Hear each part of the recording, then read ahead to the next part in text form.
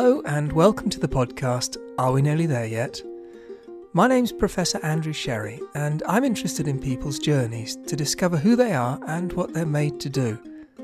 We can all learn something from other people's stories, so join me on another adventure. The best advice I would ever give to somebody is seek guidance and also seek counsel. I think in whatever role you're in, you should have some sort of mentor.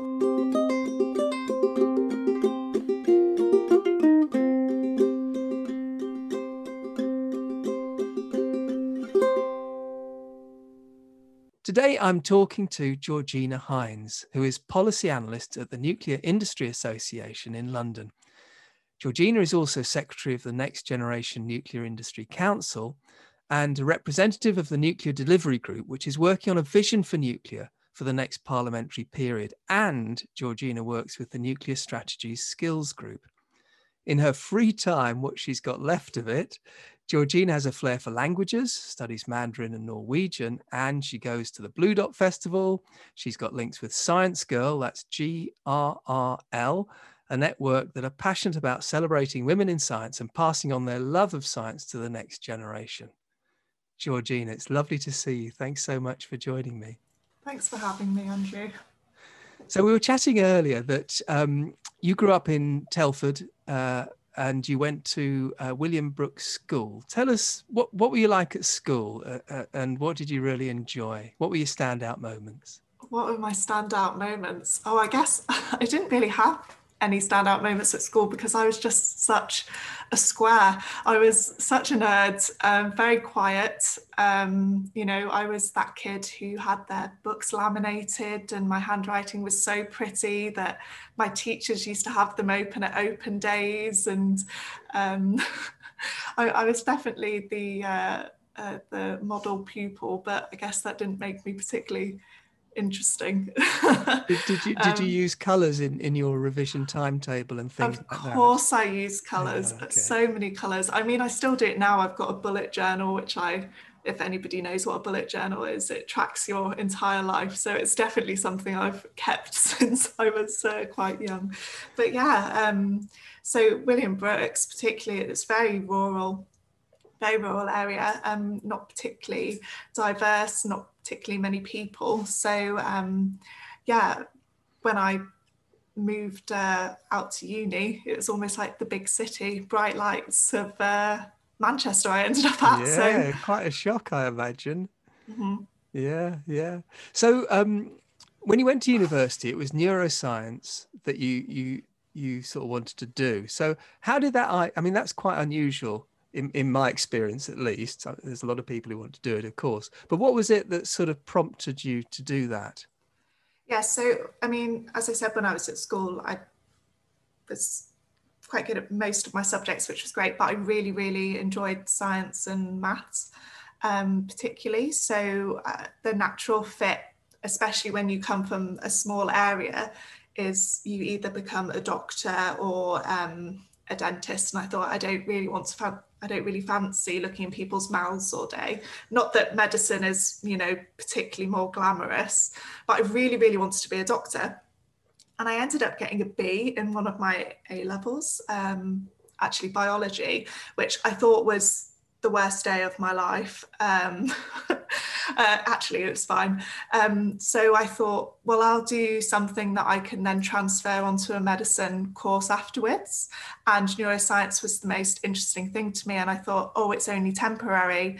I'll just do something exciting. What I really enjoyed about neuroscience, and Manchester is one of the only unis that does it, it's not a particularly common course, was that, and you'll find this with a lot of STEM subjects, it's constantly evolving, and our understanding of the brain, even when I was at university, is completely different now. So I just liked how it was more of one of the more fast-paced biological subjects than others. Yeah, that sounds really good. And before you got to university, you started sort of working in hospitality, you were saying, and that sort of continued. all the way through university, but you learned something by doing that, you told me. I did, yeah. So, I mean, I've been working since I was 13. My family are very driven in terms of hard work. You don't sort of have opportunities given to you. You have to earn them, is sort of the overall theme of my career and life. And so I started working in hospitality when I was 16, and I did it all the way through university because I needed the job. To fund myself and my antics. But I actually just really learned that I didn't like the general public, particularly angry members of the general public. And that kind of convinced me that I probably wouldn't make the best doctor. So I kind of decided in my third year to go a completely different route. And that took me to going into academia, which, as a quite a social person, and I'm quite extroverted, as most people do know, I don't stop talking. I thought working in a lab every single day, just me and a brain or me and cells, would just not be for me. It wouldn't be the right fit, which is why I moved to do a science I moved to do a science communication masters. Yeah. But what really interested me about that was you were doing things because you needed to, and you wanted to, and you needed funding and all of those sorts of things. But by stepping out and doing those other things, you kind of learned something about yourself that otherwise you might not have done. So you might have ended up transferring into a medical degree and becoming a doctor, and all of a sudden realizing, hang on a minute, I don't like it when people are angry or having to deal with difficult situations. I definitely learnt about conflict resolution early. I have so many horror stories from hospitality. I remember the first time I cried at work was, it was 9 p.m. on something like a Sunday. So most restaurants have calmed down, especially ones in the countryside. You don't have a lot of punters at 9 p.m. And we'd shut down half of the restaurant, which a lot of restaurants do when they're cleaning up. And I had been in that section and I cleared it all down. This couple walks in. She demands from the off that they go sit in that section, even though I've set it up for the next day. And there are some, those sweet peppers with the cream cheese. Mm. So she orders them and she goes, I want them cremated. And I said, okay. So I took them into the kitchen and I said, she said she wants them cremated. To me and you, that means to ashes. Mm. So we char grilled them a little bit, took them out. She has a go at me, says, I said cremated. Why haven't you brought me them cremated? I want them burnt. I want them black. Went back in, came out, burnt all over. They looked absolutely disgusting. And I took them back out and she went, see, was that so hard? And I just thought, oh my God, I'd have to deal with people like this every day. Like, people work in hospitality for years and years. I honestly don't know how they did it or they do it. It's really not for me. No, I don't think that situation would be for many people, to be perfectly honest. But I did end up looking up cremated on my break after I'd stopped crying, because I was like, is it me or am I wrong? No, the definition is basically to ashes, and I can confirm that she was wrong, but she stood by it. Oh dear. Well, lesson learned. Mm-hmm. So you didn't go into medicine, you finished your neuroscience degree, and then you went into science communication, did a master's. So there must have been something during your undergraduate about communicating with other people around science and things that gave you that desire, did it? Well, kind of. My friend really wanted to join the newspaper. Actually, well, she wanted us to join the newspaper to learn how to write for the public rather than for an academic, because that was my final project. And we also kind of just wanted to learn to type faster, because, academia, you just kind of type to a certain deadline or your own deadline. Whereas with newspaper writing, you have to be punchier in your delivery and punchier in your timing. So I ended up just signing up to do that with her and just kind of really enjoyed writing.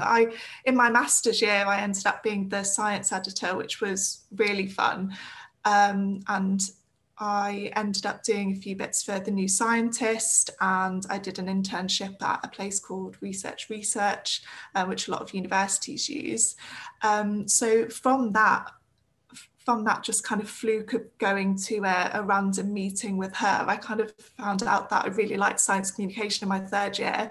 And that's when I applied for my master's, because I was very aware that to get a job, I would need some sort of like reskilling almost, to try and knock out the academia in my brain and be more publicly facing. And because that ability to communicate about anything, and particularly, complicated ideas and concepts, but to do so quickly without pages and pages and pages of text, knowing when to simplify something so it can be understood easier, but still being true to the science, and to do it quickly is a real challenge. I mean, there's lots of things pulling you in different directions there. There's your science brain going, I've got to make sure this is correct. There's your connection with the public going, I've got to make this understandable. You've got your editor behind you going, I need it by 4 o'clock or something like that. How did you love that sort of dynamic environment? Yeah, I did. It kind of felt a bit like a superpower almost, to be able to write in a way that sort of they could both parties could understand. I always kind of explain science communication as science and news are 2 different languages. It's almost like they're speaking Mandarin and Norwegian, and you have to be able to translate it into a language that both of them understand and kind of agree on. I do find it more frustrating working with scientists who don't quite understand the nuance in why there are science journalists compared to if scientists just did it. Like, they're incredibly intelligent people. It doesn't mean that they can write. And obviously you've heard this bugbear before, you're a professor, but engineers and scientists capitalize everything, and it is so annoying. And the double spacing. I hate double spacing, not in a news article. Oh dear. I'm guilty on that one. I keep trying to stop myself.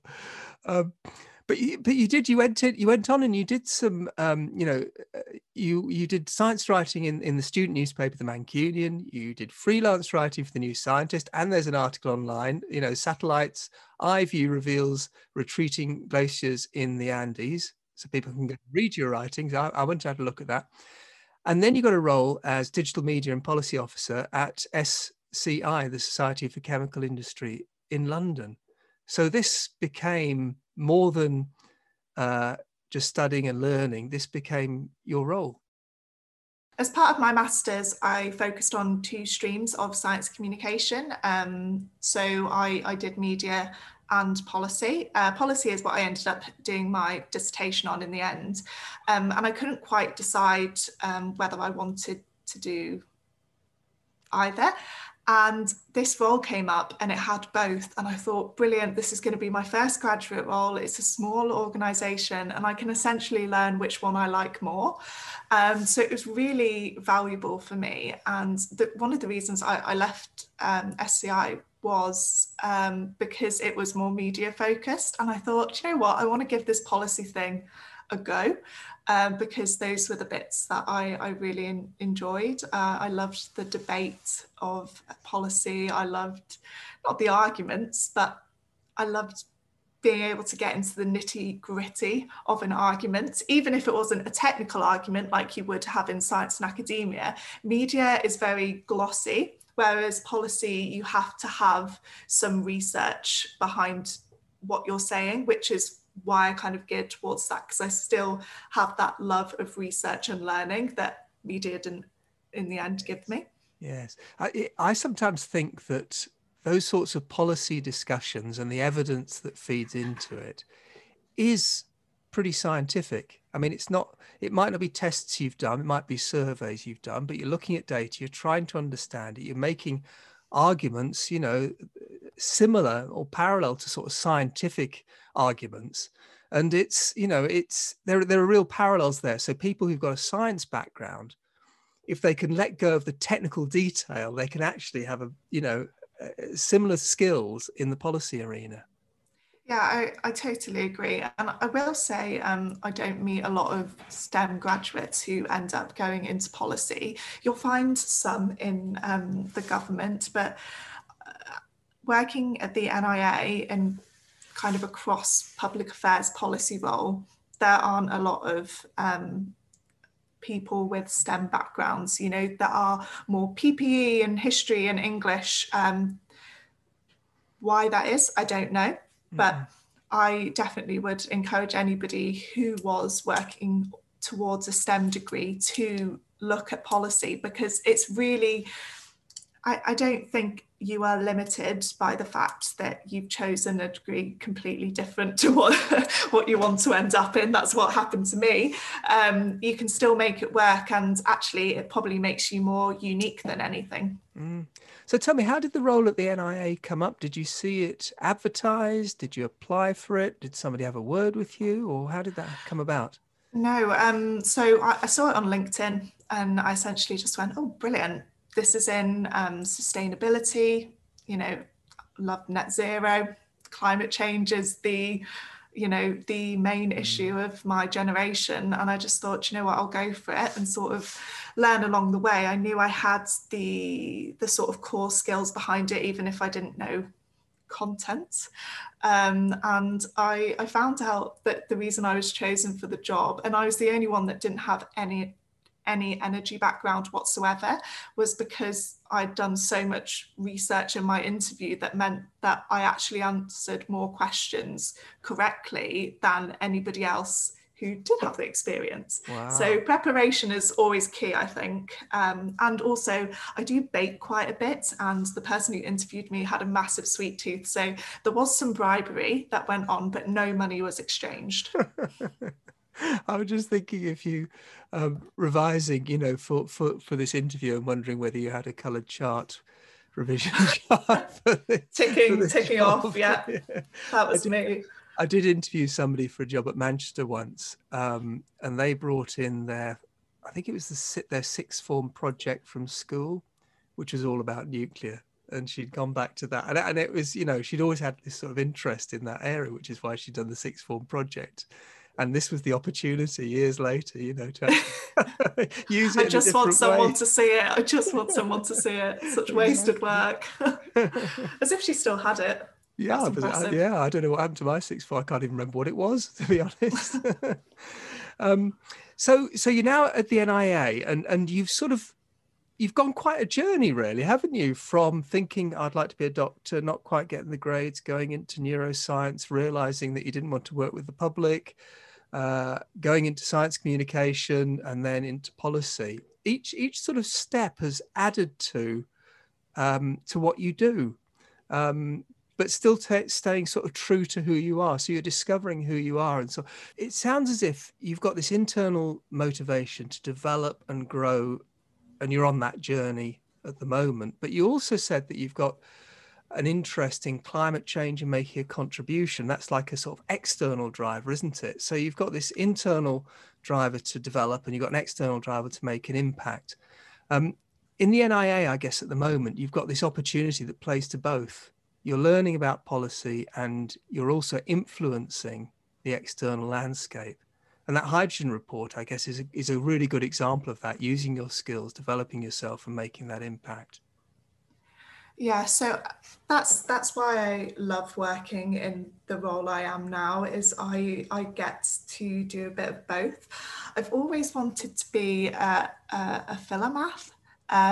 I do love learning. I saw a different description of it, which meant you were an expert in multiple things. I'd rather say lover of learning more so. And I don't necessarily think that's just in terms of topic areas. I think in terms of like growing your own personal self and your own professional self. The best advice I would ever give to somebody is seek guidance, and also seek counsel. I think in whatever role you're in, you should have some sort of mentor, whether that's somebody a little bit older than you, or whether it's somebody a lot older, and you should always have a sort of confidant, whether that's again somebody in your organization or not, and they should be two separate people, because one you can learn from and one you're kind of just ranting to. But again, I almost think that to be good at your job, you shouldn't necessarily just be working to overachieve in terms of your responsibilities. You should be working on the way you present yourself and your brand, and what people think of you, more than you should like, oh my God, I made this really great spreadsheet. That's obviously great for somebody like me that loves a bit of color coding, but ultimately you'll be recognized and remembered for being the best version of yourself. And that's what I kind of always go back to, is how can I better what I'm doing? Yeah. And it is that journey of development, isn't it? And it is a journey, because by being stretched in different ways and taking up different opportunities, you're not only learning, but you're discovering about yourself as well. Yeah. You know, somebody once said that, you know, people, you want to find a role where you're sort of in your element, that plays to your strengths and your passions as well. But also challenges you at the same time. I don't think that you should ever, if you're having an easy ride, and you are the sort of person that wants to do more and be more, then that's not the right role for you. But in terms of that growth, you know, I get a lot of compliments on how confident I outwardly seem. I was so shy when I was younger. Like, I remember at university, I'd give presentations and then I'd go be sick in the bathroom because I was so anxious to talk out loud. And one of the things I feel is like so necessary is to just go for it. Put yourself in uncomfortable situations, and usually they're actually not as bad as you think they will be. And as somebody who has, you know, failed many times in my life and faced a lot of rejection, both personally and professionally, it's actually, hearing the word no isn't as scary as you think it is. And the more you hear it, the less, and the more you use it, the less worried you get about it. And, you know, if you embarrass yourself on a call or in front of a senior person, it really doesn't matter. I remember I was on like a board meeting just the other month, and my boyfriend walked in and I didn't have my mic off, and I went, oh, go on, make me a brew then. And it was super awkward. There's this book called Feel the Fear and Do It Anyway, about stepping outside your comfort zone. Yeah. Somebody else I talked to about this said they do what you know, what's the worst that could happen? You know, I might say something silly. So what? Life goes on, you know. We all say something silly from time to time.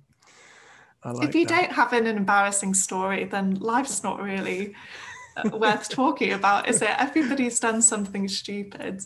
And Yeah. I'm very open, I think. I don't think I'm much different at work than I am in my personal life, because I just find it really difficult to filter myself. I do obviously think there are times for professionalism, but I always find it so much easier to get on with my job just being who I am at any sort of, you know, level that I'm talking to, even with CEOs down to graduates. I don't necessarily think I'm much different in terms of my demeanor.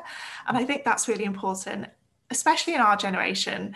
I think there are more and more people that don't appreciate you kind of kissing up to them, and pretending to be someone you're not probably isn't going to work in a sector, especially like nuclear, where everyone's quite friendly and almost real. I've found, compared to another sector I've worked in, that you may as well just, you know, be who you are. Absolutely. It's hard work trying to be someone you're not. Yeah, I just don't have the energy. No. Oh, that's great. So look, I'm going to take you back to maybe that moment where you got your A-levels results and you got that B in biology and your heart sank a little bit. And I'm wondering if you could give yourself one piece of advice at that moment, what do you think it would be? Probably just get over it. And I know that sounds really harsh, but I come from a family that is kind of very blasé about, you know, any sort of underachievement. You know, you just get up and you go again. We don't wallow.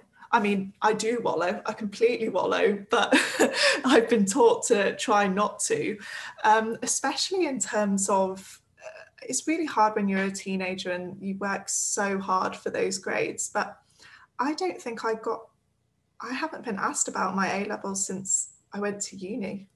And then now I haven't been asked about my degree since I got my first graduate job. And in my next role, whatever that will be, they won't care that I once did a hospitality role when I was 18. You know, these things are all in perspective. And I think that whilst you fall at one hurdle, it doesn't mean you're going to fall at the next. But if you don't pick yourself up, then, you know, that's when things go wrong. But you have to remember that it's not the end of the world if something goes wrong. Yeah, there's always another way, isn't there? There's always another pathway for you. I mean, for me, I completely flunked my degree. Well, for me, I flunked my degree. I got a 2-2. And for somebody who was very high achieving in my family, again, I was absolutely devastated. And I had health problems that I couldn't have predicted and I couldn't have solved at the time. It was part of the reason I had to do a science communication final projects, because I actually didn't qualify in my second year for working in labs, which ended up to be a blessing, really. And once I was healthy again, it was a lot better. But, you know, there are things that you can't control. And yeah, you may have that 2-2 on a piece of paper somewhere. I keep it hidden. It's a dark time. It didn't happen. But ultimately, it hasn't affected where I am today. I know people who have got firsts, and I think they're in less interesting jobs than me. They're definitely getting paid less than me. But I made up for it in the amount of experience that I did at uni. I've worked since I was 13. You know, I think I had 2 jobs in my master's year. I did 2 lots of work experience / internships. I got a 2-1 in my master's, and I was science editor of the Mancunian all in 1 year. So you kind of make up for it to the point where a grade doesn't matter. It doesn't matter. No, that you're absolutely right. That's really good. Georgina, thanks so much for your time this afternoon. It's been lovely to chat to you. Yeah, no problem. I hope someone finds it interesting.